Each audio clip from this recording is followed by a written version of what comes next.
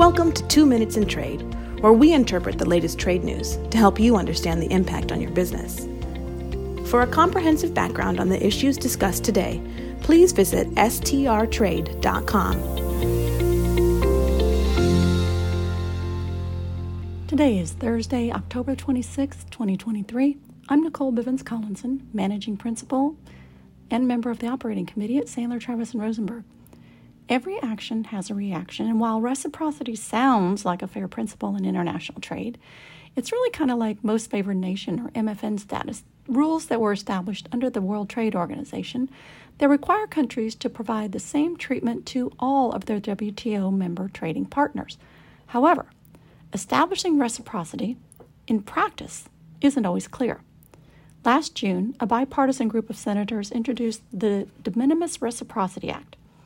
It proposed changing the de minimis law, which currently allows shipments under $800 imported one day to a consumer to be exempted from duty and data requirements. They said that the de minimis provision had become a duty-free backdoor for Chinese imports. They argued that since other countries, including China, had much lower de minimis levels, reciprocity justified lowering the U.S. de minimis level to match the origin country's level. A number of trade associations argue that lowering the de minimis in the U.S. will only harm our small businesses and consumers.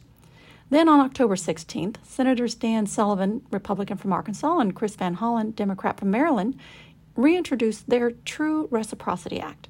This proposal considers overall reciprocity with China, criticizing Chinese policy regarding the treatment of foreign diplomats, journalists, and NGOs. It also covers economic concerns, saying that China has failed to fulfill its WTO commitments. Chinese forced transfers of intellectual property, joint venture requirements, subsidies, and non-tariff barriers are all discriminatory and distortionary policies that harm U.S. businesses, giving Chinese exports an unfair advantage. The bill directs the administration to demand that China make changes in its economic policies to meet previously made bilateral and multilateral commitments and provide a report on a strategy to hold China accountable for its commitments.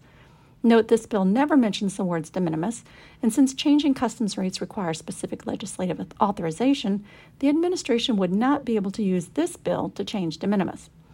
So clearly, members of Congress in both chambers and both parties say that the U.S. and Chinese trade relations aren't fair, but exactly what to do about it or how to make it reciprocal isn't clear either.